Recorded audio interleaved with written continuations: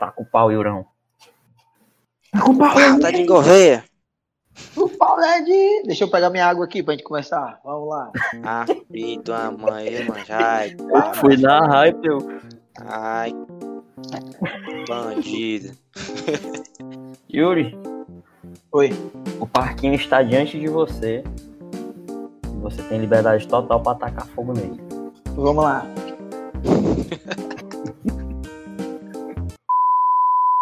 Fala, galera! Tá começando mais um podcast.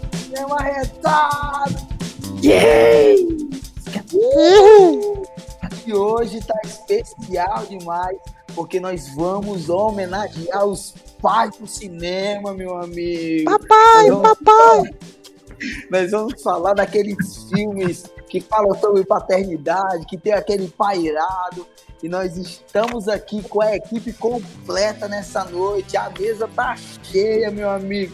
O Quarteto Fantástico tá reunido nessa noite. Certo? Já quero apresentar aqui meu amigo Jefferson. Fala, galera. Feliz mais uma vez de estar aqui. Quero mandar um beijo pro meu pai. Pai, beijo. Não tem nem Spotify, mas beijo. Tamo aqui. E como mais novo pai, né? Da mesa aqui. Muito obrigado. Estou sentindo muito lisonjeado. E aqui também o nosso editor, Master, meu amigo Haroldo. Eu só queria dizer, antes de mais nada, que apresentar a gente como Quarteto Fantástico no podcast sobre filme bom tira toda a nossa credibilidade. Mas, dito isso... E aí, galera, como é que vocês estão? Vocês estão bem? Eu tô bem. Estou muito feliz de estar aqui falar sobre esse assunto. E é isso aí, vamos nós.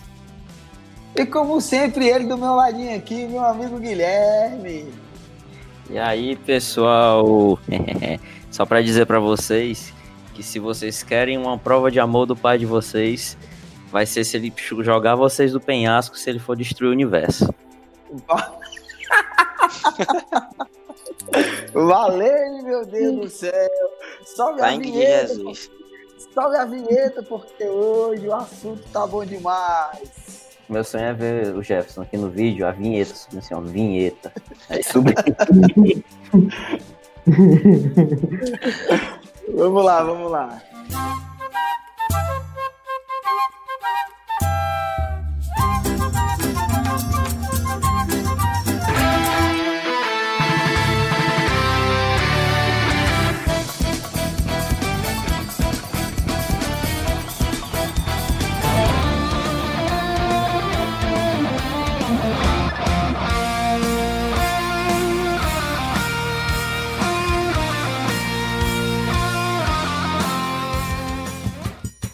Podcast Cinema Arretado. E é isso aí, galera. Hoje nós vamos homenagear os pais. Tá chegando o Dia dos Pais.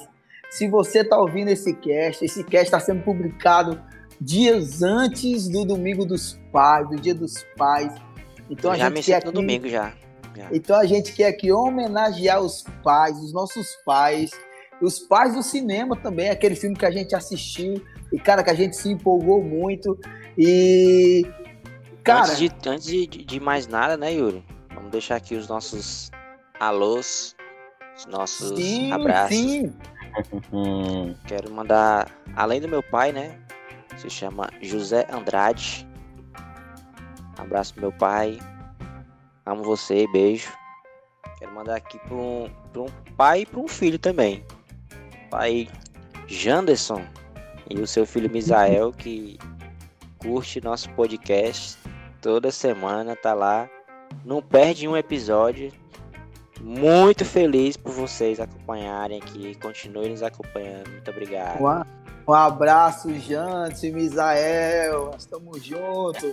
Mas abraço aqui, quero mandar um abraço também pro nosso amigo Sapinho, né? Nosso amigo Darlisson, cara. Não pode deixar de mandar um abraço pro nosso amigo Sapinho. Né? Tamo junto, Darlisson. Alguém tem mais abraços aí pra gente... Aí vai alguém? Fala aí, Gui. Eu queria deixar um abraço aqui registrado pro grandiosíssimo Pastor Edmo, que não perde um podcast nosso, tá sempre lá acompanhando a lenda. Direto da Bahia. Direto da Bahia. Da A Golden da Bahia. Goldenlândia. Ou Orolândia, pros íntimos.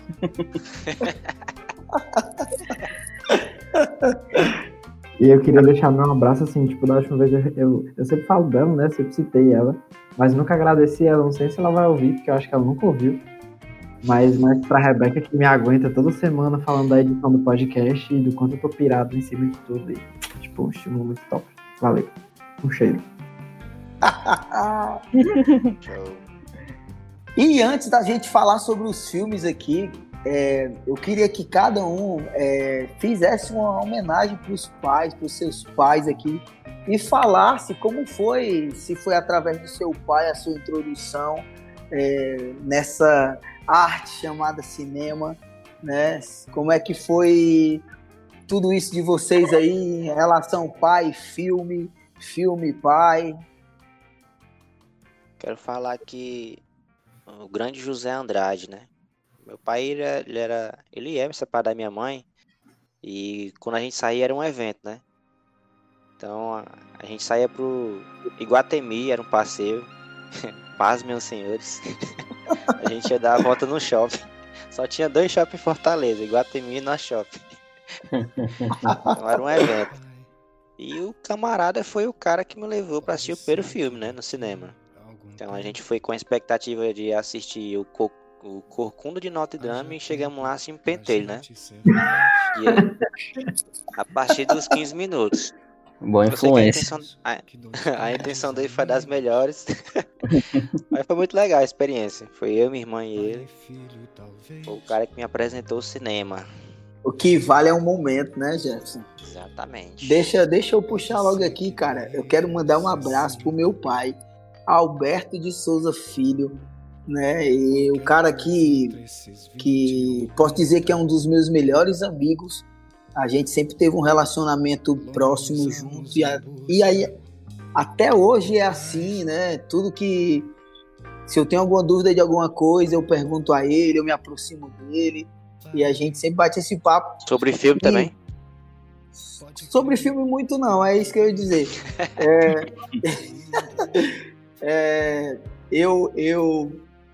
Eu me lembro, assim, na minha lembrança, na minha cabeça, que 2 filmes que ele me apresentou, 2 filmes, mas a minha questão da relação com os filmes foi mais com o meu tio. Mas eu me lembro de 2 filmes que meu pai me apresentou, assim, cara, eu me lembro de estar sentado com ele, dele ter alugado a fita, se liga aí, ele alugou o VHS e disse assim, vamos assistir, eu aluguei 2 filmes massa pra gente assistir. E o primeiro era O Drink no Inferno, meu amigo. Tem bom gosto aí. George Clooney, Quentin Tarantino, filme de Robert Rodrigues, Um Drink no Inferno. Cara, esse filme é demais. E o outro foi A Balada do Pistoleiro, filme também do Robert Rodrigues, Antônio Bandeira, né? E foi ali que eu conheci. Que ele gosta de ação, né? Ele gosta de bala, né? Mas, cara, eu não tenho na minha cabeça assim uma lembrança de ter ido ao cinema com ele, né? Eu me lembro até que ele disse pra mim que fazia muito tempo que não ia pro cinema, no final do ano de 2019, e nós estamos no 2020, o ano em que tudo começou, e eu tinha me organizado de ir pro cinema com ele. Devido à pandemia, acabou a gente não indo, mas o último filme que eu assisti com ele, esses dias a gente fez até um podcast sobre, foi o John Wick. Eu botei pra ele assistir De Volta ao Jogo e eu fiquei com ele assistindo. Ele assistiu até 1h10 de filme, depois ele dormiu e eu desliguei a TV. Mano, ele conseguiu dormir assistindo John Wick, mano. Isso que é último. Que velho, mas velho não tem paciência mais não, mano. Ele já tava cansado, mano. Tava cansado. Eu lembro que eu assisti, o último filme que eu assisti com meu pai foi Pacific Rim. Mas assim, foi um evento, mas porque ele conseguiu, acho que a gente ficou falando, estimulando. E ele ficou falando mal do filme, mas a gente conseguiu assistir até o final, mas... eu assisti o filme todo. Filmado. Cara, eu vou puxar logo aqui falando do meu pai. Meu pai que, pra mim, ele é o 4º Hokage. Sempre vou identificar ele desse jeito. Eu não entendi nada, mas vai, segue o jogo. Macho, o meu pai, eu só sou nerd por causa do meu pai, mano. Ele que me levou pro cinema, ele alugava fita de Star Wars e dizia, você vai assistir Star Wars, vai assistir primeiro esse aqui, depois esse aqui. Aí depois, se você gostar, eu alugo o seguinte. Ele me botou, inclusive, pra jogar videogame. Primeiro jogo, um super educativo, Mortal Kombat. Meu Deus, que pai, hein? Tô aplaudindo teu pai aqui, Guilherme, eu aplaudindo, viu? Então, o pai, se eu tô falando de cinema hoje, é porque essa lenda me botou pra assistir filme. Mas o nome dessa lenda, mancho? Grandiosíssimo Silvio. E era só mais um Silva que a estrela não brilha. Errou. Silva, viu? Já usou errado. Grande Silvio, Storymaker. Era Silvio, né? Mano. Vai. Oi. Cara, sobre meu pai, a gente nunca assistiu muito filme. Acho que a gente nunca foi pro cinema junto. E ele, tipo, não é muito desses de assistir filme e tal. Na real, é até difícil. Tipo, tem muito filme que me lembra ele, que eu quero assistir com ele, mas é difícil até parar ele quieto, assim, pra assistir um filme. Isso aconteceu algumas vezes. E os filmes que ele curte são, tipo, muito Coração Valente, Gladiador. Muito bom. O Avatar. Filmes épicos. O Avatar do Cameron, ele curtiu muito. O Dobrador de Ar? Surpresa, cara. Não, o Avatar não, mano. O Avatar do Bicho Azul. Mas, assim, o filme disparado, assim, que eu assisti com ele, que é o top. Na real, a gente não conseguiu assistir todo junto. Quando ele assistiu a primeira vez, ele assistiu só com a mamãe, mas eu escuto essas lendas até hoje, que é Troia. E a mamãe disse que ele voltou a cena, aquela cena do duelo do Aquiles, que ele sobe pra dar uma espadada no pescoço do cara. Ele disse que ele voltou aquela cena umas 30 vezes, só pra ver aquela mesma espadada. Ele acha ela incrível. Então ele iria gostar de Game of Thrones, hein? Um tantinho. Eu lembro assim, tipo, de algumas vezes ele colocar telão, porque ele trabalha com isso e tal. Então ele tem um projetor e ele colocava telão na sala e alugava filme e colocava e tal. E era muito massa. Quando eu ia pro interior, né, nas férias. E inclusive esses telões aí são responsáveis por um grande trauma que eu tive na minha vida, que foi filme de terror, porque um dia ele colocou o grito. E eu fiquei com um cagaço tão grande que eu não consegui nem ir no banheiro sozinho. Aí aconteceu que eu só fui voltar a assistir filme de terror muitos anos depois, tipo, eu chuto uns 10 anos depois, por causa da Rebeca, que me botou pra assistir Invocação do Mal. Meu Deus do céu. É bem romântico, sim, apoio. Bem romântico, Quer que eu possa estar vendo? Eu curti. Não, minto, foi freira, não foi Invocação do Mal, foi freira. É isso aí, um abraço para os nossos pais aqui, ó. Nós amamos vocês, obrigado por terem mostrado os filmes, o cinema, por essas experiências fantásticas que nós vivemos ao lado de vocês, beleza? Ei, mas só um adendo, eu só edito hoje, pra honrar, eu só edito hoje por causa do meu pai, viu? Foi ele que me introduziu nesse mundo audiovisual. Eita, Vini, que então, se homenagem. Você isso aqui editado por mim, muito bom. Coloquem os méritos devidos a ele. Como é o nome do teu pai, Muito mano? Tu não bom. falou. Acho o nome do meu pai é o mesmo do meu. Ele é Haroldo Filho, mano. Eu carrego o filho, eu sou Haroldo Filho, ele é o Haroldo, ele é o original. Ai, o Haroldo, né? Ah, o Haroldo do pai, né? É que nem quando você chega no jogo, aí já tem o seu nome, aí tu bota tipo Yuri 2. Foi assim. Eu cheguei, aí já tinha com o meu nome, era o seu filho. Muito bom. Se fosse Haroldo Neto, é porque teu avô também era Haroldo, né? Mas bisavô é Haroldo. Eu apoio, viu? Haroldo Neto, Haroldo Bisneto. Ó, o Bisneto. Parabéns, senhor Haroldo. Você ensinou bem pro seu filho. Eu sou seu pai.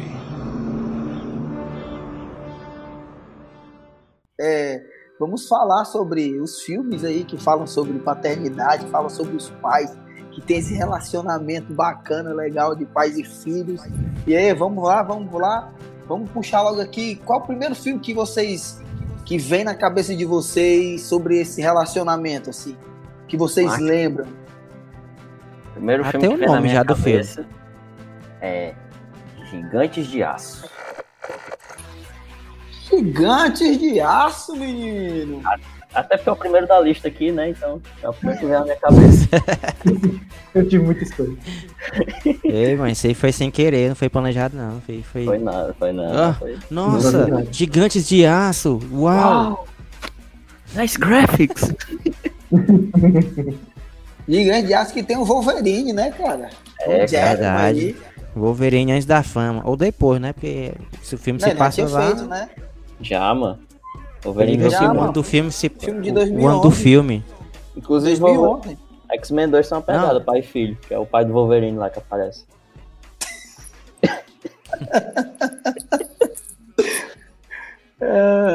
Mas como é a premissa do filme, Gui? Fala aí a premissa do filme. Cara, primeiro que o filme se passa num cenário um pouco mais futurístico, né?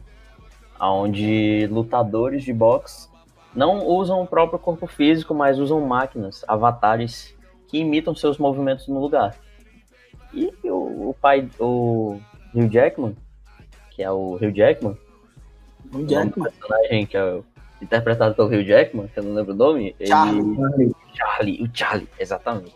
Ele é um cara que ele tinha um relacionamento bom com a família, tinha uma boa esposa, um bom filho, mas ele se frustrou com as derrotas da vida, com as derrotas do emprego, as novas máquinas vindo, e acabou que ele se separou da esposa, né, e meio que se ausentou um pouco da criação do filho, se perdeu no caminho e não sabia como lidar com isso, né. Então ele tem esse início, sim, de que ele por um acaso, ele precisa passar um tempo maior com o filho dele. Já começa com esse cenário de pais separados e acaba que o filho dele se torna essa luz para ele, tenta trazer essa luz de volta ao próprio pai. Tem aquela questão de que o filho também ensina um pai. Ele tenta consertar um robô que ele não consegue fazer com que o robô funcione. E o filho, que sempre foi um cara viciado em videogame, games, acaba entendendo um pouco de tecnologia e acaba ajudando ele nesse processo, né, Gui? E é legal que eles vão ali começando a criar esse relacionamento ali, né, do pai que tem o filho, mas não conhecia o filho, não conhecia as qualidades do filho, e o filho que conhecia o pai, mas também não tinha essa proximidade com eles, né? Então eles começam ali, e é massa quando eles fazem o robô funcionar e começam a treinar o robô ali, cara, e tem cenas desse filme que são marcantes demais, né? Cara, sim. Inclusive é um filho sonhador com um pai frustrado, né? Então é um pai que quer muito mais pé no chão, que conhece as derrotas da vida, que não gosta muito de arriscar. E um filho que já é mais não, ele quer treinar, ele tem um sonho de ter o seu grande campeão ali. Então ele começa nessa pegada mesmo. Tem até um momento que rola uma troca de papéis quando o Charlie enxerga oportunidades que ele pode, não necessariamente que ele deve, mas que ele pode, o Max ele toma a posição de dar uma segurada nele, tipo, como uma pessoa consciente, né? E a gente consegue ligar isso diretamente à criação que ele teve da tia dele, por mais que o filme sempre tenha mostrado ele como também tão empolgado quanto o pai, tão assim envolvido quanto o pai, mas ele sempre teve tipo essa contrapartida, o que dá a eles dois uma dinâmica muito massa. Muito massa. E a trilha sonora desse filme é composta por Danny Elfman, nada mais, nada menos do que Danny Elfman. Cara, a trilha sonora desse filme é espetacular. Quem puder ouvir, tem no Spotify aí, e é muito boa de verdade. Podemos dizer que esse filme é um filme do rock, só que de robô, né? Inclusive... Cara, tem que colocar o rock, mas... É verdade, ele tem essa pegada. Mas é a pegada, cara. Eu lembrei aqui, um pouco mais do filme, que... tem um lance que o filho, a mãe dele morreu. Então ele começa a conviver com o pai, só que o pai ele ainda fica na dúvida se quer ou não arriscar ficar com o filho. Então tem toda aquela questão da guarda, né? Que pode ir para outra família, para outra parte da família que quer ficar com ele. que é a irmã da ex-mulher dele, mas o filho não, ele quer ficar com o pai, quer viajar com o pai e tudo mais. Só que o pai ele não quer tanto, né? Então ele luta muito para assumir a paternidade dele no filme, que dá um peso muito grande na trama, mesmo com aquele cenário futurista incrível que tem no filme inteiro. Cara, esse Gigantes de Aço é sensacional. Eu sou seu pai. Um filme que me lembra muito, que passou muito na sessão da tarde. Eu não sei se passa até hoje, porque não tenho mais tempo de assistir sessão da tarde, né? Com certeza passa. Mas o filme que passou muito na sessão da tarde é o filme com Adam Sandler chamado O Paizão, meu amigo. Que filme! O grande sucesso do cinema e da sessão da tarde. O filme, pra ser bem sucedido, ele tem que ser no cinema e na sessão da tarde. Então ele tem os dois. Selo Adam Sandler. Eu acho que foi um dos primeiros filmes bons do Adam Sandler, né? Porque que é isso, ele tem, mano? Que é isso, deixa de heresia, mano. Não, mano, vem fazendo filme há muito tempo. O Adam Sandler já sempre fez filme bom. Não existe um início na carreira do Adam Sandler. Ninguém sabe disso. Esse filme já é de 99, macho. Eu acho que eu assisti errado, então. Com certeza. A premissa é muito legal desse filme, né? Que ele conta a história de um cara sem futuro, né? Que é o Sony. Que ele namora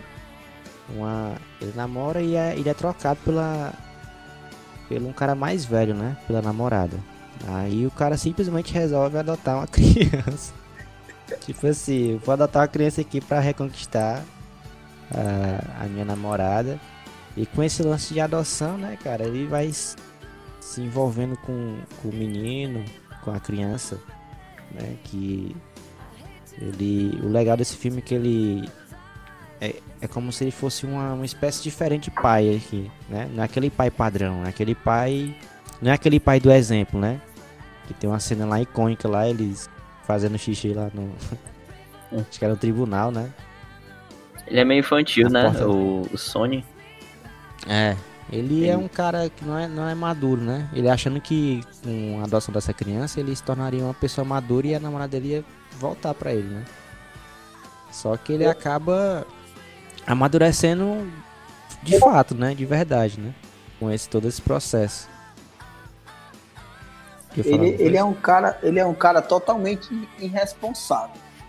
Aí, com a chegada da criança, ele começa a perceber o quanto não era pelo simples fato dele adotar uma criança que ia mudar a vida dele, mas o relacionamento dele diário, e o engraçado é que a criança, o menino, faz ele amadurecer, né? O relacionamento aos poucos, até aquela cena que quando ele decide devolver a criança, né?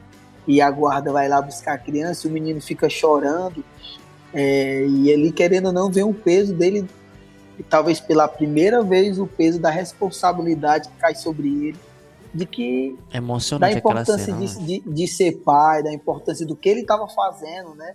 Do caráter que ele estava construindo ali para a criança, apesar de ser errado, mas algo estava sendo deixado ali. E uma curiosidade desse filme é que o meninozinho, né? Ele tem um irmão gêmeo, cara, idêntico a ele, que é o nome dele é o Cole Sprouse e o Dylan Sprouse. E a galera fala que na filmagem... o Zack Code, ó. James Aborn. E a galera fala... Fala, gente, pode falar. Não, pode continuar. E a galera fala que na filmagem eles ficavam intercalando, né? Um filmava uma cena, depois o outro filmava outra cena. E eles eram tão parecidos que a galera não sabia diferenciar quem era quem, mano. Mas os dois estão no elenco, né? Isso daí já rolou numa série que vocês devem lembrar, vocês que são mais sêniors. Mas... Que é... Nada, da hora, mano. Que é 3 é demais. Se liga? Ele tá no 3 é demais? Não, ele não tá, não. É porque, assim, nessa série, conta a história de um pai que a esposa morreu Aí chama 2 amigos, chama o irmão e o amigo pra morar com eles e cuidar da filha. São 3 filhas. Só que a menorzinha, ela é interpretada pelas 2 gêmeas, que são 2 gêmeas do cinema. Que é as gêmeas Olsen, que chama. Conhecida as gêmeas Olsen. Que são irmãs da Feiticeira Escarlate. Exatamente, são as irmãs da Feiticeira Escarlate. Cara, muito bom. Esse filme é um paizão. Tanto ele como o Gigante de Aço, ele mostra que o quanto os pais, vocês que são pais, os sêniors, né? podem falar melhor, porque vocês aprendem muito com os filhos também. O quanto os pais aprendem com os filhos. Verdade. E foi um sucesso, cara, esse filme. Provando, né, Yuri, que em 99 não nasceu o Adam Sandler. O Adam Sandler já era um sucesso em 99. Ele nada mais, nada menos que 234 milhões de dólares de bilheteria. Sucesso. Eu sou seu pai.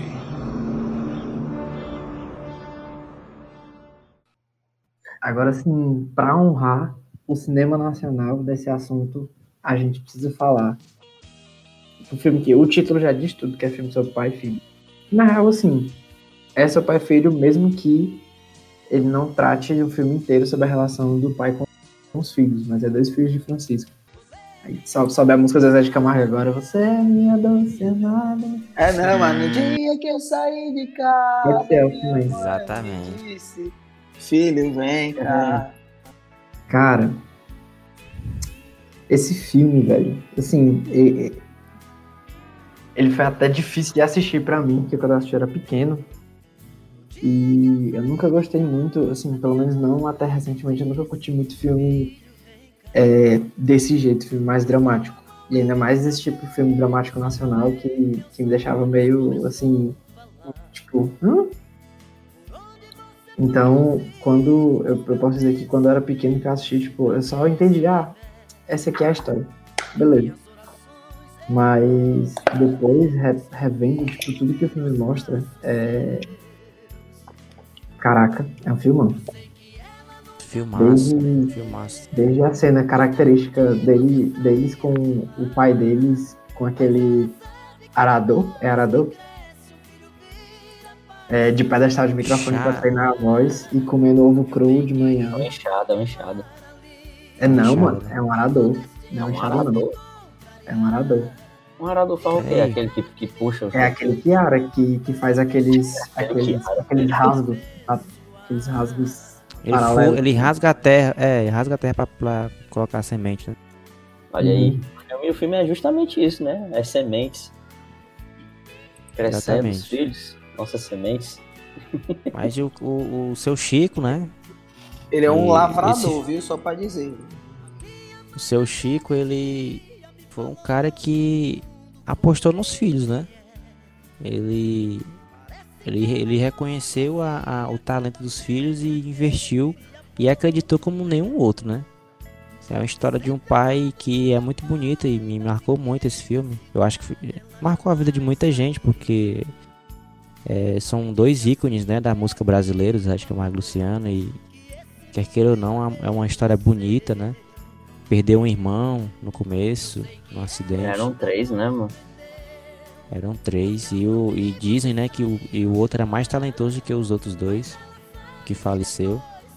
Então, é uma história de superação e cara, como como o seu Chico, ele apostou nos filhos dele, né? Aquela história é real, né?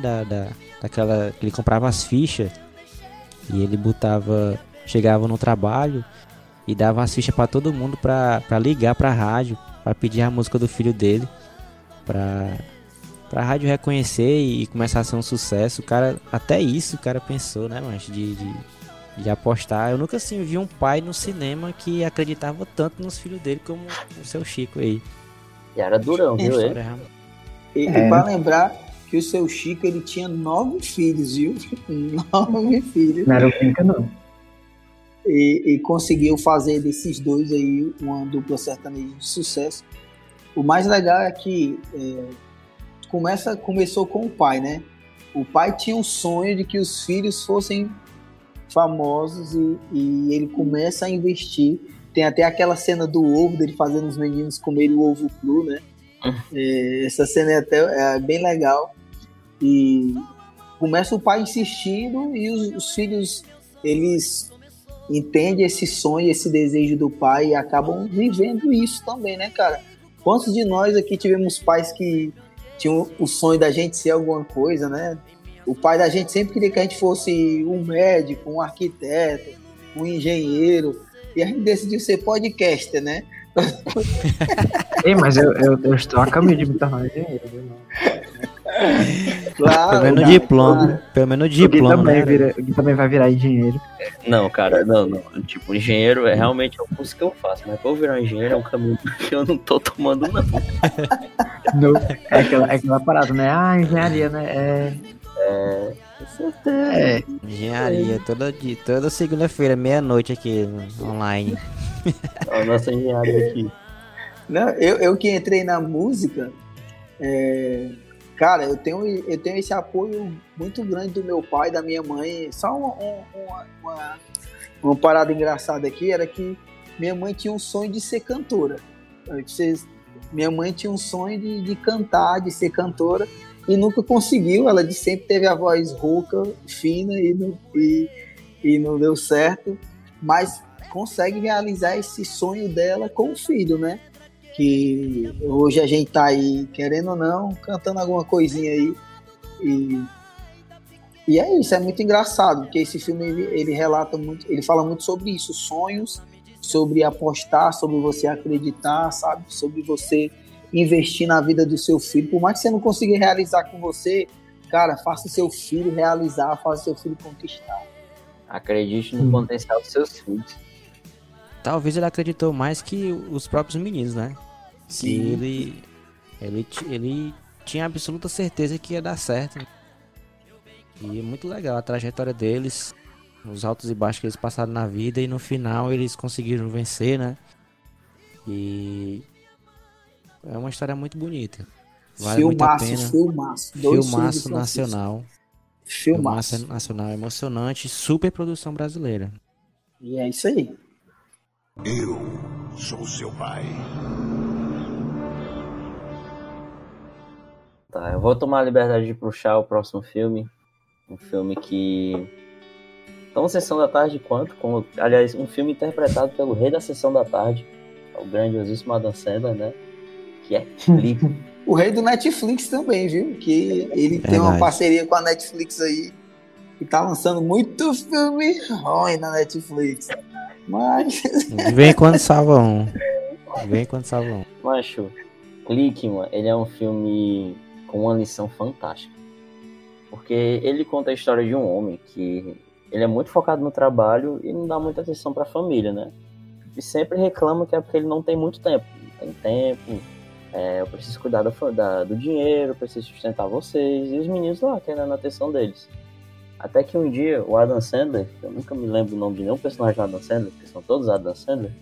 O Adam Sandler, ele ganha um controle que permite ele controlar o tempo. Ele pode avançar, ele pode voltar, pausar e fazer essas coisas.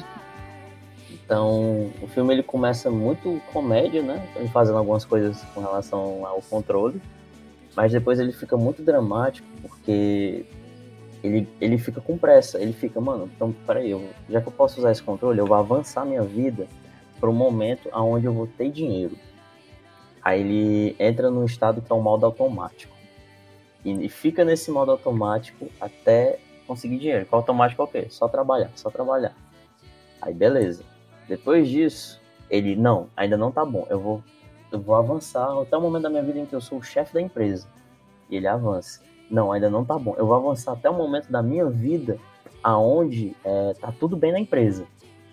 E quando ele avança, cara, ele chega num momento aonde o pai dele já morreu, aonde a esposa dele já é divorciada dele e os filhos cresceram longe dele. E aí é que o filme fica dramático, viu? Pesado, viu? Muito pesado. É porque ele começa como um filme de comédia, né? Ele tem toda a graça do Adam Sandler ali.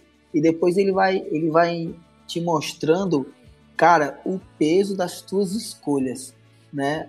O peso de você não viver o teu dia presente de hoje, o peso de você querer, sabe, viver uma coisa. Isso, as consequências de você querer viver uma coisa lá na frente e não aproveitar o dia que você vive hoje, sabe? E esse filme, de uma comédia, passa a virar um drama e é emocionante, cara. Mas Adam Sandler faz filme bom. Aquela cena com o pai dele, né, cara, é muito, muito emocionante, né? Que ele tem os seus últimos momentos lá e o quanto ele se arrepende. Cara, selo Sessão da Tarde. Selo Sessão da Tarde e selo sucesso de cinema, né? Foram 240 milhões de doletas aí arrecadadas no cinema. Cara, Adam Sandler, a gente tem que chamar ele pro cara pro podcast. Porque o cara é sucesso. Sucesso. E tem uma lista extensa, né, de filmes de pais que o Adam Sandler fez. Tem. Todos praticamente os mesmos. Mas são muito legais. Inclusive tem um na Netflix aí que ele faz com o Chris Rock, né? Que é sobre pais também. Gente Grande. Não, é Gente Grande. Não. É outro filme, original Netflix, recente aí, que é muito ruim. Mas é legal, assim. Domingo, assim, sem fazer nada, você assiste ele. Hoje já tá aqui. Temperatura máxima, cara. O cara domina as temperaturas máximas. Como ele fechou um contrato com a Netflix, de vários filmes, né? Acho que foram uns 10 ou foi 15. Aí de vez em quando umas aberrações. Caraca, Robert Downey Jr. da Netflix, né? Tipo, um contrato de 10 filmes pra integrar o universo. Tem um Paizão, viu, no Netflix, só pra... Vou assistir amanhã, o Paizão. Lá Vem os Pais, o nome do filme. Que é ele que faz com Chris Rock. Que é muito ruim, mas... se tiver nada pra fazer, você assiste ele. Lá Vem os Pais? Lá Vem os Pais. Mano. Original Netflix. Agora sim, se você quer assistir um filme bom do Adam Sandler na Netflix, você assiste Mistério do Mediterrâneo. Que ele faz com a... que ele faz com a Jennifer Aniston. Aí é bom. Jennifer Aniston. Sério? Agora o Joias... É bom mesmo esse filme? É bom. Engraçado. É uma comédia legal. Fora o Joias Brutas, né? Joias Brutas que é avassalador, né? É pesado também. Brutas, nunca assisti. Muito bom. Só não foi pro Oscar por injustiça. É o filme que duvidaram dele, né? Que ele disse, vocês querem ver eu fazer um filme bom? Aí ele fez. E muito bom, viu? Recomendado aí. Mistério do Mediterrâneo e Joias Brutas. E corre lá que tem um Paizão também. Filmes bons pra assistir com os pais. Dependendo do seu pai. Ou com seu filho, se você for pai. Eu sou seu pai. Falando sobre Adam Sandler aqui, não, vamos puxar direito. Acho que tem muito filme de pai, mas tem como não. E falando sobre a Netflix, cara, esses dias, algumas semanas atrás, eu assisti um filme que tá aí entre os top 10 de filmes mais assistidos da Netflix, né?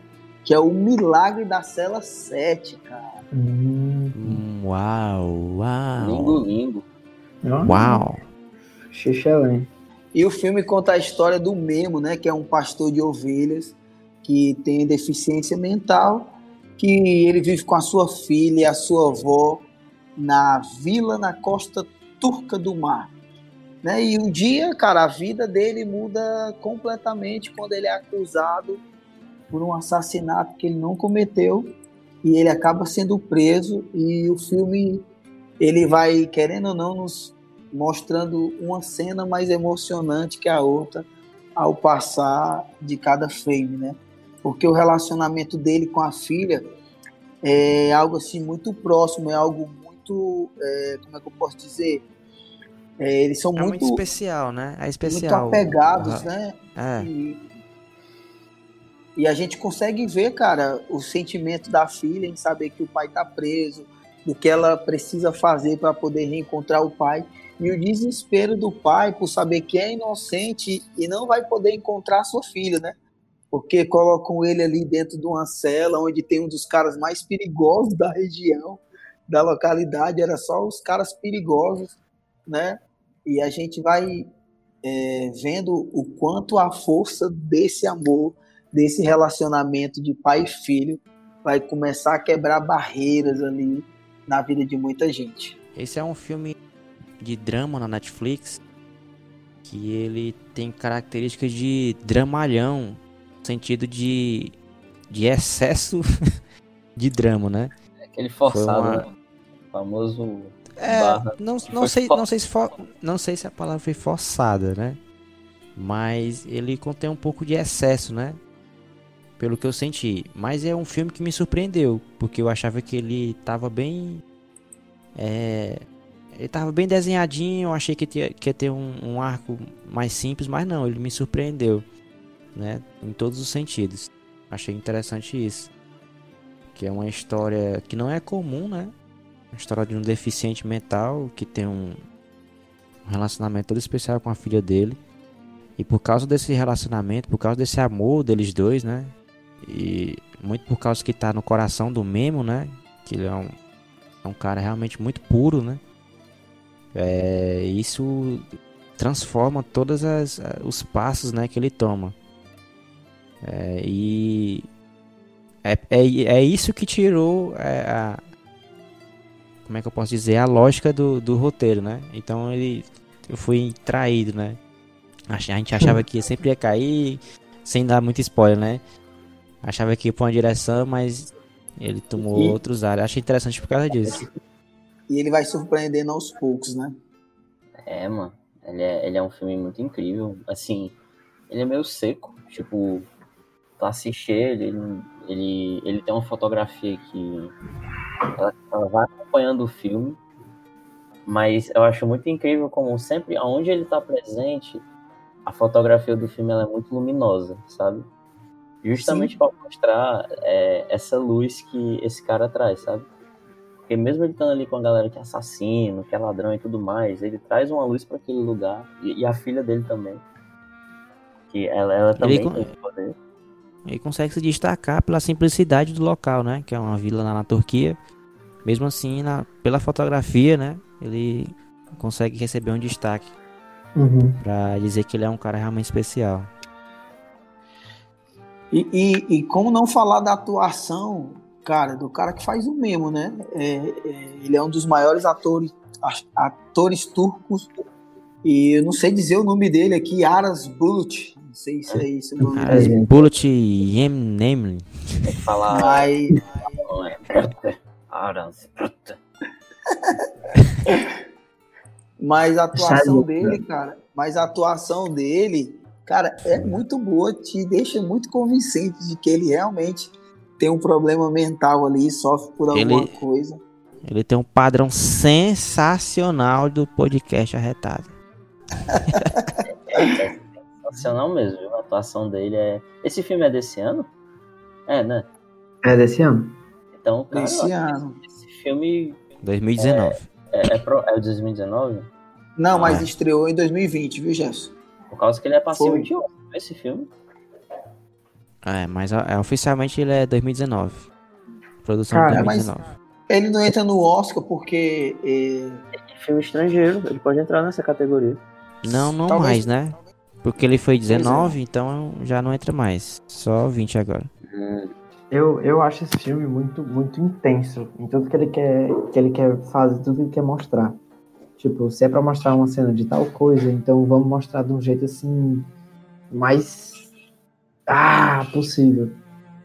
E eu vou dizer, tipo, eu sinceramente não curto essa pegada. Eu achei que ele, tipo, meio que acabou sendo demais. Chegou uma hora que eu tava saturado do filme, por mais que eu tenha assistido até o final, eu acho que é só porque eu queria ver o final da história mesmo, mas tipo, pelo filme mesmo, tipo, deu porque tu não comprou, tu não comprou a ideia do filme. Que é isso, Aranto? Isso é falta de amor no coração, cara. Não é É a falta de uma filha, de um filho pra você.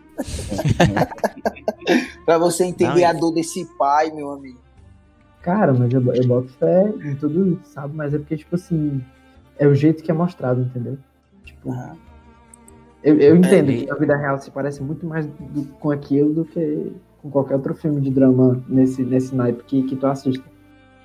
E lembrando que ele não tem dublado na Netflix, viu? Ele é no áudio original, turco lá. Você só consegue assistir legendado. E lembrando também, Yuri, que não só o Aras, né? Mas a Nisa Sofia, que é a menina, né? Que é a filha dele, cara, sensacional essa menina também. Sim. Tem um selo sensacional. Que a atuação convincente, ela se desespera, ela chora, ela corre, ela sorri. Cara, pense numa menina arretada aí, viu? Prodígio. Uma coisa que eu acho massa dela é que, mesmo que role isso tudo no rosto, sempre tem aquele feeling de inocência. Tu olha pra ela... É verdadeiro, cara. Tu compra isso aí. Isso é muito massa. Eu sou seu pai.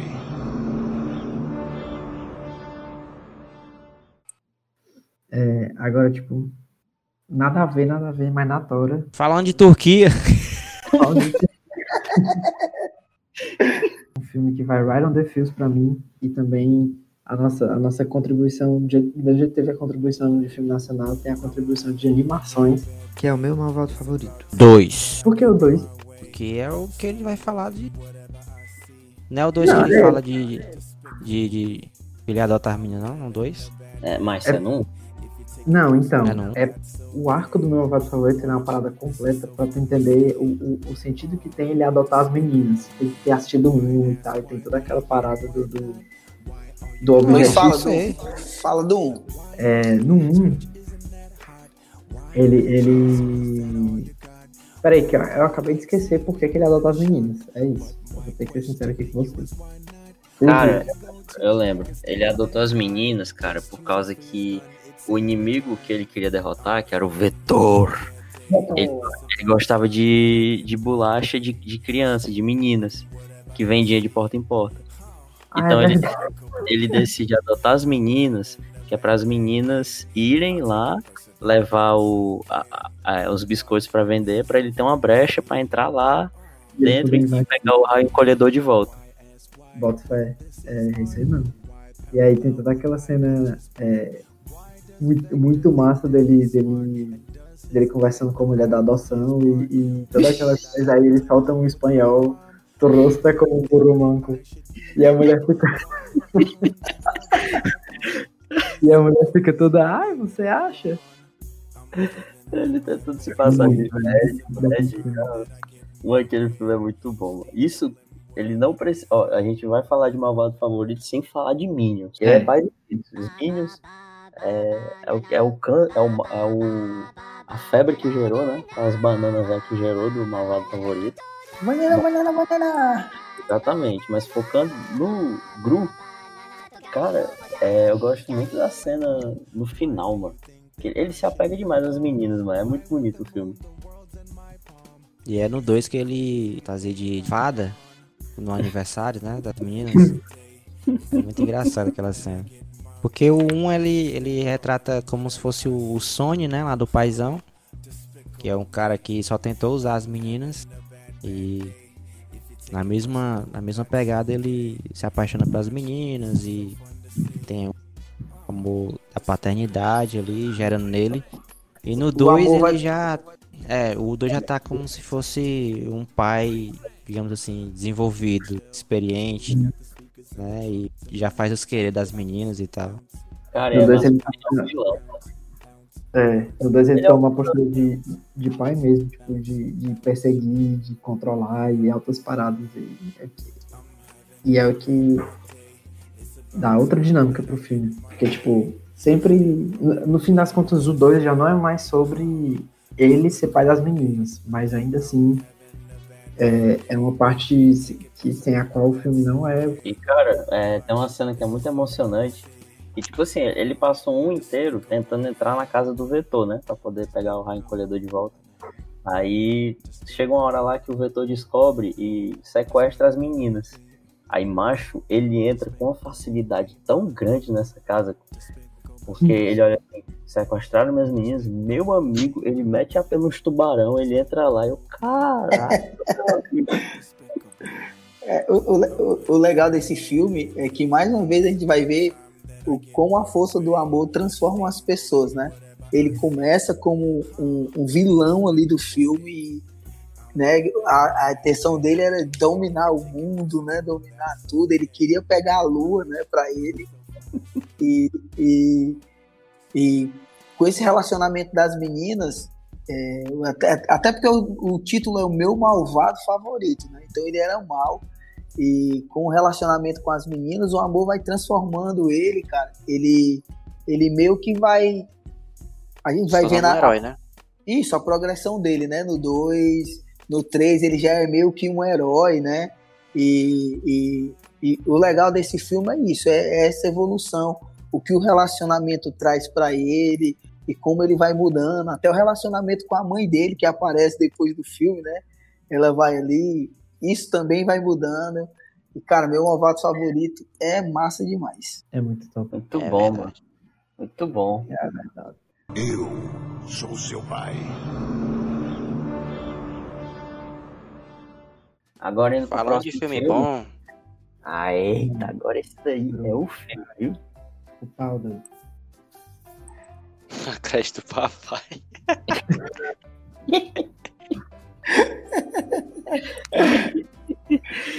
E falando de filme bom, e vamos falar aqui de um filme que tem outro selo, Sessão da Tarde, que se chama A Creche do Papai. Nunca passou na Sessão da Tarde. Nunca. Eu tenho uma teoria de que todo mundo viu esse filme. Todo mundo. Se você não se lembra que viu esse filme, é porque você era um bebê no colo do seu pai vendo esse filme. Está no seu subconsciente, viu? Você viu. Você viu. É impossível. Quando você vê o meninozinho fantasiado de Flash, você vai dizer, eu já vi esse filme. Premissa simples, né? O cara que sai do emprego para montar uma creche. Só não me recordo se ele pediu demissão.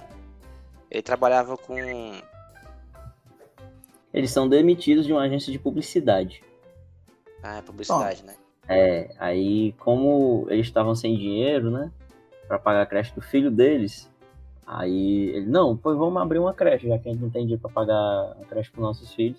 Aí enquanto a esposa do Ed Murphy fica cuidando, fica trabalhando, né, sustentando e tal, ele decide abrir uma creche dentro de casa para poder juntar um pouco mais de grana. E é um cara assim que ele não tem muito tempo com o filho dele, que inclusive é um dos plots do filme, né, que ele cuida das crianças, mas ele nunca foi de dar tanta atenção pro próprio filho. E engraçado que isso, né, afetou diretamente no relacionamento com o filho dele. Porque é um cara que não tinha tempo com o filho dele, e a partir dali, quando ele foi demitido, ele passou a ter o tempo com o filho dele. Mas mesmo assim, com o sucesso da creche, né, que cada vez mais pessoas foram apostando na creche do papai, ele fica meio que distante, né? O relacionamento com os outros meninos é muito bom e tal, a creche vai dando certo, mas o relacionamento com os filhos dele ainda não engrena, digamos assim, né? Então essa é uma das grandes questões do filme, né? E o filme ele é legal que ele vai desenvolvendo e ele vai pegando jeito com as crianças, ele vai pegando gosto pelas crianças e pela profissão. Só que ele tem que lidar com a burocracia de estar legalmente com uma creche. Que é outra pegada que o filme tem, né? Que é ele lidando com isso, de ter que, de fato, não, vamos abrir uma creche, a gente tem que lidar com burocracia, a gente tem que ter um lugar com espaço, mas a gente não tem dinheiro pra isso. Então, tipo...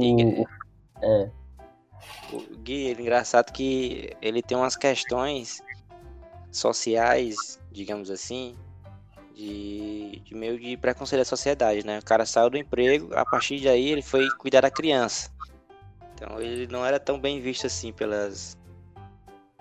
até a mulher dele desconfiou um pouco como é que tá o relacionamento, das pessoas que ao redor, poxa, quem é o dono da creche, né? São só homens, né? São só pais que que participam da creche e tal. Então isso gerou tipo um embate social, né? As pessoas passaram a desconfiar, depois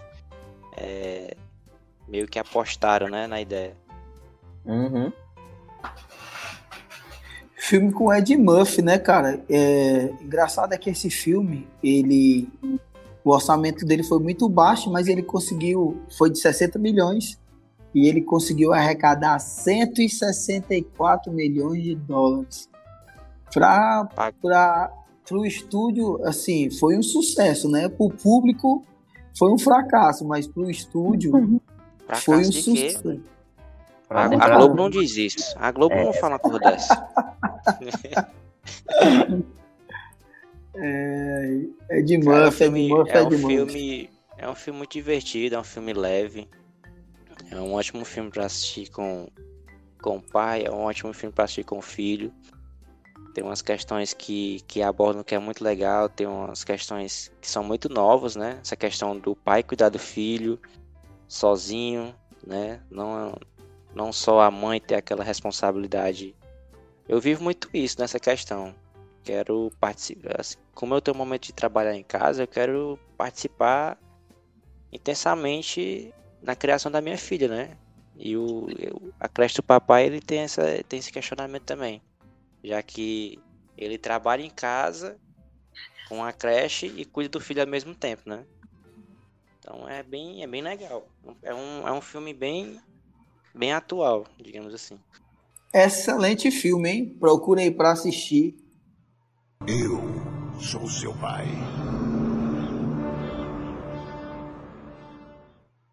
E a gente vai também falar aqui, cara, o cinema nos deu alguns exemplos bons de pai, mas também nos deu alguns exemplos ruins de pais. A gente vai fazer algumas menções honrosas sobre esses pais. Esses pais, os pais otários do cinema, né? Aqui é cultura, aqui não só tem pai que presta, não. Aqui tem pai que não presta também. Primeiro é o Thanos, né, macho? Cara, esse é o tipo de pai que você que tá assistindo aqui jamais deve se espelhar, meu amigo. O pai que é capaz de matar sua filha, né, pra poder conquistar aquilo que ele queria. Cara, já chegou arrasando com tudo, né? Chegou no puleiro da menina, detonou todo mundo e adotou. É uma ótima maneira de burlar a fila da adoção. Ele é um homem bom. Ele olhou assim, macho, a menina aqui tá num planeta que tá prestes a ser dizimado. Beleza, que por mim, mas vai ser dizimado o planeta. Então eu vou adotar ela, a bichinha. Oh, meu Deus. Cara, mas ele é um exemplo de pai. Ele tem 6 filhos, eu acho, né? Não é, cara. Ele tem olha só, ele tem 6 filhos. Os homens todos guerreiros, treinados, né? E as meninas, uma foi pressionada psicologicamente a ser melhor do que a outra, e se não fosse virava robô. E a outra, né, teve que crescer ali com um homem que destruiu o seu planeta. Então, cara, mas ele nunca negou um pão. Nunca veio negando. Mas outra pai coisa, nunca viu raça, né? Nunca ligou pra raça, porque um era verde, outro era azul, ele era lilás. Mano, adoção, mano. Que exemplo de amor, mano. Não. Mano, ele amava tanto a filha dele, que escolheu ela pra jogar do penhasco na hora de pegar a joia da alma, mano. Essa cena é forte, Não de exemplo, mas é uma cena realmente que é muito forte, né? O pai mais sem futuro do cinema. Um dos, né? Porque o outro, ele usa sabre de luz e meteu a espadada no filho.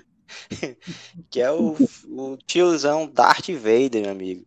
Outro pai fuleiragem, como diz aqui no Ceará. Que nunca foi pai. A gente precisa deixar claro. Darth Vader nunca foi pai. Nunca. Pai é quem cria. Nunca se importou com o Luke. Nunca quis nada com ele. Só no final que ele decide revelar que não faz diferença nenhuma. Ele só não queria morrer e disse pro Luke que era pai dele para ver se o Luke livrava ele da morte. A verdade é essa. Salvou o Luke, né? No episódio 6, né? salvou o Luke ali do Palpatine, mas salvou depois que o Pop tava mais eletrocutado que o Pikachu no ele tomou um choque. Ele tomou um choque. Ei, Jefferson, ele tomou um choque de realidade, cara. Ele tomou um choque e a Aquarius ficou com inveja. A Aquarius ficou assim, menino, que energia, hein? E o Nescau falou, energia que dá força. Ele toma o choque e sai do choque assim, é verdade, mas eu tenho que ser pai, mano. 2 meninos aí crescidos, nunca demorar por bichinho. Mas eu tava com a pena também do Luke, mano. O cara apanhou que só. O Palpatine meteu a sola, esmurrou, choque. Aí o Darth Vader, agora eu vou interferir. O menino já aprendeu. Quem nunca foi ameaçado pelo pai que disse assim, se eu lhe pegar roubando, eu lhe corto a mão. Foi roubar a estrelinha do papai, foi roubar a estrelinha da morte do papai, vai perder mãozinha assim. Mas rapaz, o pai sem futuro, esse pai. Inclusive no Star Wars, mano, tem grandes exemplos de paternidade, mano. Você tem aí agora o Imperador Palpatine, né, mano? Patriarca da família. Ei, mas isso é spoiler, hein? Isso é spoiler, viu? Mano. Não, mas spoiler de filme ruim, mas não é spoiler não, é só aviso. Prévio. Quem avisa amigo é aviso prévio. O homem foi pai fantasma, não sei de quantas pessoas aí. Meu Deus do céu, mano. Mas a gente não pode sair de Star Wars, né? Sem fazer uma menção realmente honrosa ao único pai que presta em Star Wars. Não, Haroldo, nosso querido Mandaloriano. Um exemplo de paternidade, viu? Ali merece respeito. Cara, o Mando é fora de escala. Mano. Essa que a gente não vou nem falar muito, que é pra não estender. Pra quem não sabe, o Mandalorian é uma série da Disney Plus, né? Baseada em Star Wars ali. E por enquanto a Disney Plus não tem ainda no Brasil. Você só consegue baixar se for pelos torrent da vida, né? Então, ou se você conseguir ter uma conta nos Estados Unidos, aí é diferente. Mas a premissa é muito boa, né? Foi indicada aí, acho que foi 16 M's. Veio com tudo, Zona. Com tudo, né? Boa. Esse daí é o único pai que presta no Star Wars. Mas ainda sobre Pais Galácticos, quem não assistiu Guardiões da Galáxia 2 não sabe o que é um paizão. Ali é outro pai fuleiragem. Outro pai sem futuro, meu amigo. A gente começou tão bem falando dos pais aí. E vamos terminar com essa lista da família Nardoni aqui. Não, mas tem família Nardoni tá aplaudindo esses pais aí agora. Mas é o pai do Peter Quill, mas outro pai fuleiragem também. O Ego, o planeta. Temos aqui também, quem é das antigas aí vai lembrar, que é um pai fuleiragem também, selo fuleiragem, que é o Jack Torrance, que é o famoso do Iluminado, que é o Jenny.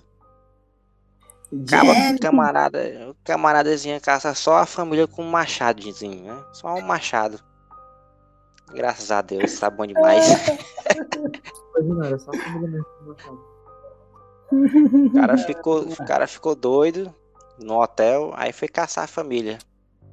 A Jenny e seu filho. Cara, se a gente for falar aqui de pai ruim, mano, tem muitos no cinema, né, mano? Principalmente quem é filho de vilão, mano. Pô, mano, ser filho de vilão é barra pesada, cara. Verdade. Mas não podemos deixar a peteca cair. Temos algumas menções honrosas aqui que a gente já falou em alguns episódios, que merecem ser lembrados, como A Procura da Felicidade, que é um grande pai. Pais bons, né? Pais bons que inspiram, né? Pais que inspiram na tela e fora dela, né? Que eu acredito que o Will Smith é um bom pai. Sim, Jardim, não, né? ele só faz filme que ele é o pai bomba. Mesmo quando ele é o vilão no Esquadrão Suicida, ele é um pai bomba. Ele não consegue fazer desse papel. Aí, a gente já falou sobre A Procura da Felicidade aí no episódio anterior, acho que foi o 6, né?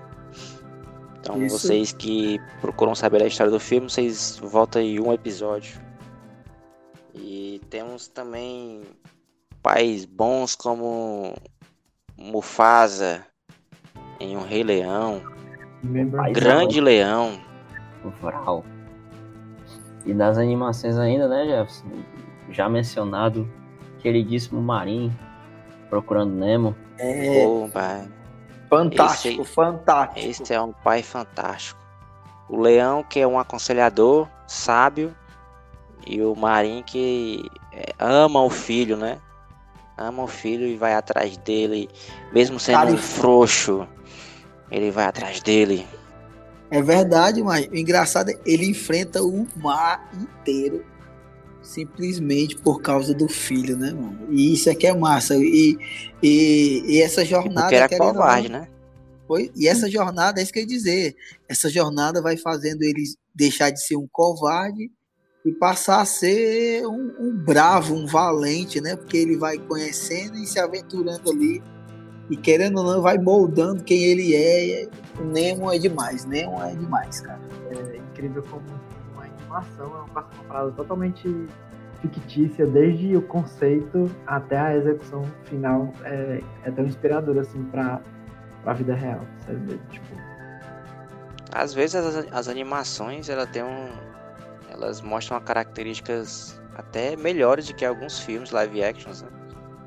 A gente tem grandes exemplos de pais nas animações que são muito bem expressados, digamos assim, né? Que a gente se identifica demais, né? Mesmo sendo um leão, mesmo sendo um peixe. Ou um panda, né, Jeff? Falando aqui outra versão, o gloriosíssimo Kung Fu Panda, que mostra um panda que foi adotado por um ganso. Cuidou, criou... Um ganso criador do China Box. Viu ali?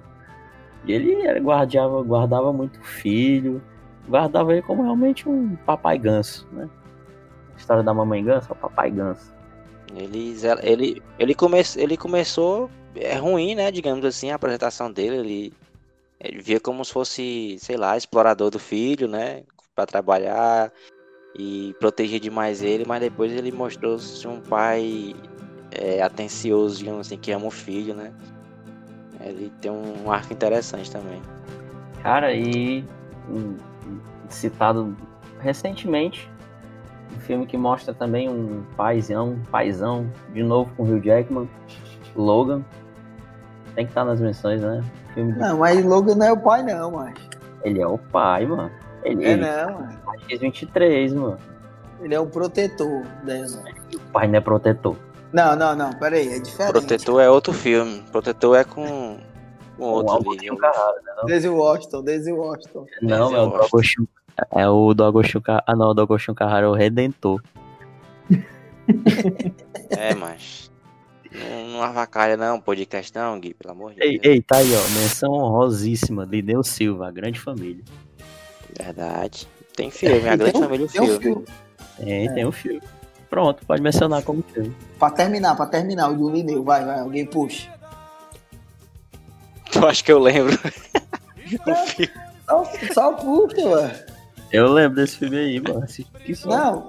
Não precisa lembrar do filme não, mano. Só lembro, só. O pai padrão, gente, o pai padrão que teve primeiro na televisão e depois foi dar uma voltinha no cinema. Se chama Lineu Silva, pai de 2 filhos e de uns agregados. Tem futuro. Uns carrapatozinhos ali. É o pai padrão, o pai do Era Uma Vez, né? É o paizão. Foda, né? O papai. É isso aí. Encerramos por aqui, terminamos, fechamos por aqui. Fechamos mais um cast aqui. Você que está nos ouvindo aqui, cara. Ai, pai, para. Meu Deus. Nossa. Não. Você que tem nos ouvido, cara, segue a gente nas redes sociais. Segue o podcast lá, Cinema Arretado, no Instagram, @cinema, podcast Cinema Arretado. É isso, Gerson? É só Cinema Arretado? Nunca me lembro. Podcast Cinema Arretado. Então vai lá no Instagram e segue a gente, podcast Cinema Arretado, @podcast Cinema Arretado. Segue as nossas redes sociais também. Eu, Thiago Yuri CS, não é porque eu gosto de ser de Counter-Strike, tá? Mas deveria gostar. O teu, Jefferson. Jeff Souza com 3 Fs. O teu, Haroldo. Ih, de novo. Será que ele mudou? Será que não, ele mudei mudou? não. Mudei ainda não. O meu é @Chronicles of Aaron. Na tradução livre é Crônicas de Aaron, e Aaron se escreve H-A-R-O-N. Quando ele for pai, ele vai mudar. Ele vai colocar Pai Haroldo.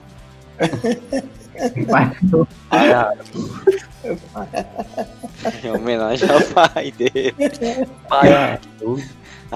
@paiharoldo.com.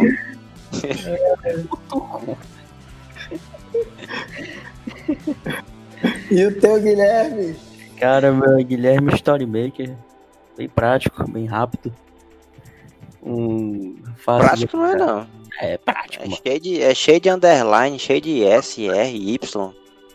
Cara, depois que eu vi meu nome escrito errado, mas G-I-L-M-I, Guilherme.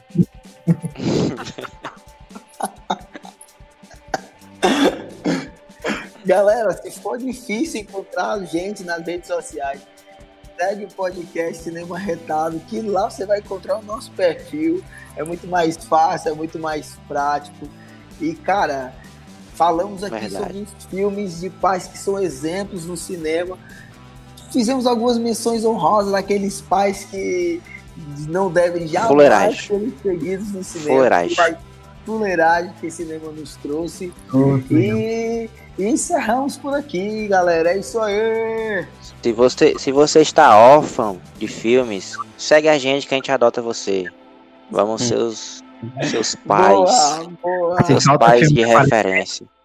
Se falta filme na quarentena, não vai faltar mais. É isso. Não. É isso aí. E se você... Só lembrando que aqui, né, a gente ainda estamos de quarentena. Na época ainda existia casas quarentena, se você estiver escutando isso no futuro. Nunca deixou de existir pais. Os pais não acabaram, viu, gente? Verdade, viu? Eu já assisti Os Filhos da Esperança. Tô triste, mas é triste demais. Você não assistiram, não, vocês? Não. Todo mundo fica estéril, mas em 2027. Todo mundo fica estéril. As grávidas abortam. É triste pra um pai. Tá bem pertinho. Por que é tão fácil fazer roteiro cocô, mano? Eu tenho... Mas o filme é do Cuarón, mano. O filme é bom, mano. Todo mundo fica estéril em 2027, mano. Tu tá me dizendo... Não, tá certo dizer que... Ô, plot. Meu Deus. Não, mas não é plot não, mas é a introdução do filme. Em 2027, a população passa por todo mundo fica velho, as grávidas não ficam estéril, mano, todo mundo. Aí o lance é tipo, o cara vai levar uma grávida, mas que nasce depois de muito tempo. Um filho, entendeu? Aí ele vai proteger. Esse filme é bom, tô confundindo com Fala sobre pai também, incrivelmente, assisti hoje. Filhos da Esperança. Mas isso aí não é podcast, não. Meu editor, corta eles dois, meu editor. Mas o diretor é Afonso Cuarón, viu? Só pra lembrar pra vocês. Um dos maiores diretores de todos os tempos. Eu tô confundindo com aquele filme lá, mano, da Sociedade dos Idiotas, que para de nascer gente inteligente e só nasce idiota. Não, mano, pelo amor de Deus, mano. Tu acha que eu vou assistir um filme desse, tu?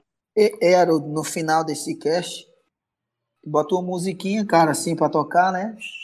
Pais e filhos. Não, bota pai do Fábio Júnior. Não, Pai. aí. Essa é da introdução.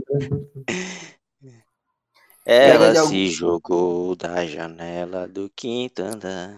Eu vou procurar uma música aqui da creche do papai e te mando, que deve ter umas musiquinhas legais nesse filme. Ei, Ou faltou então um bota filme assim. de pai que é Batman e Robin. Não, vai. Batman e Robin, pelo amor do Senhor.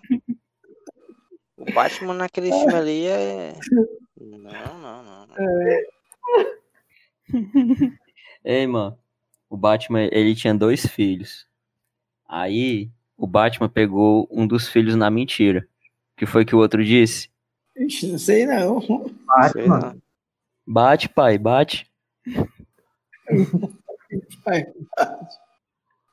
Ai, meu Deus do Ainda bem que já céu. são meia-noite e 20, porque se fosse 10 horas eu já tinha jogado ele na escada. Tipo, eu podia ter falado de Boruto, Naruto, né? Rojo do Negócio de Boruto. Boruto, mano. Macho. Que é besta. Aí tu quer me dizer que Goku é paizão, é, mano? Falou igual meu pai, gosta de ser besta. Sabe que é o melhor pai dos animes é o Piccolo. Ah, o Piccolo. puto. Até Ele- fumado, mano, uma hora dessa. Ele que criou o Gohan, mano. Foi mesmo. Foi. Ele criou tanto o Gohan que o Gohan usava os igual dele. É, e usa aquele sapato lá de nefasto do Castelo Rá-Tim-Bum. Nunca entendi. O Gohan é muito mais forte que ele, nunca entendi esse negócio. Só mais o Protagonismo. Vegeta. O Vegeta Eu criando o Trunks. ele é paizão, viu? É outro pai fuleiragem aqui dele. Vegeta não tá nem pro menino, mano. Eu Ele, vejo. um dia, Criado E- pela marca de esporte lá, a Puma.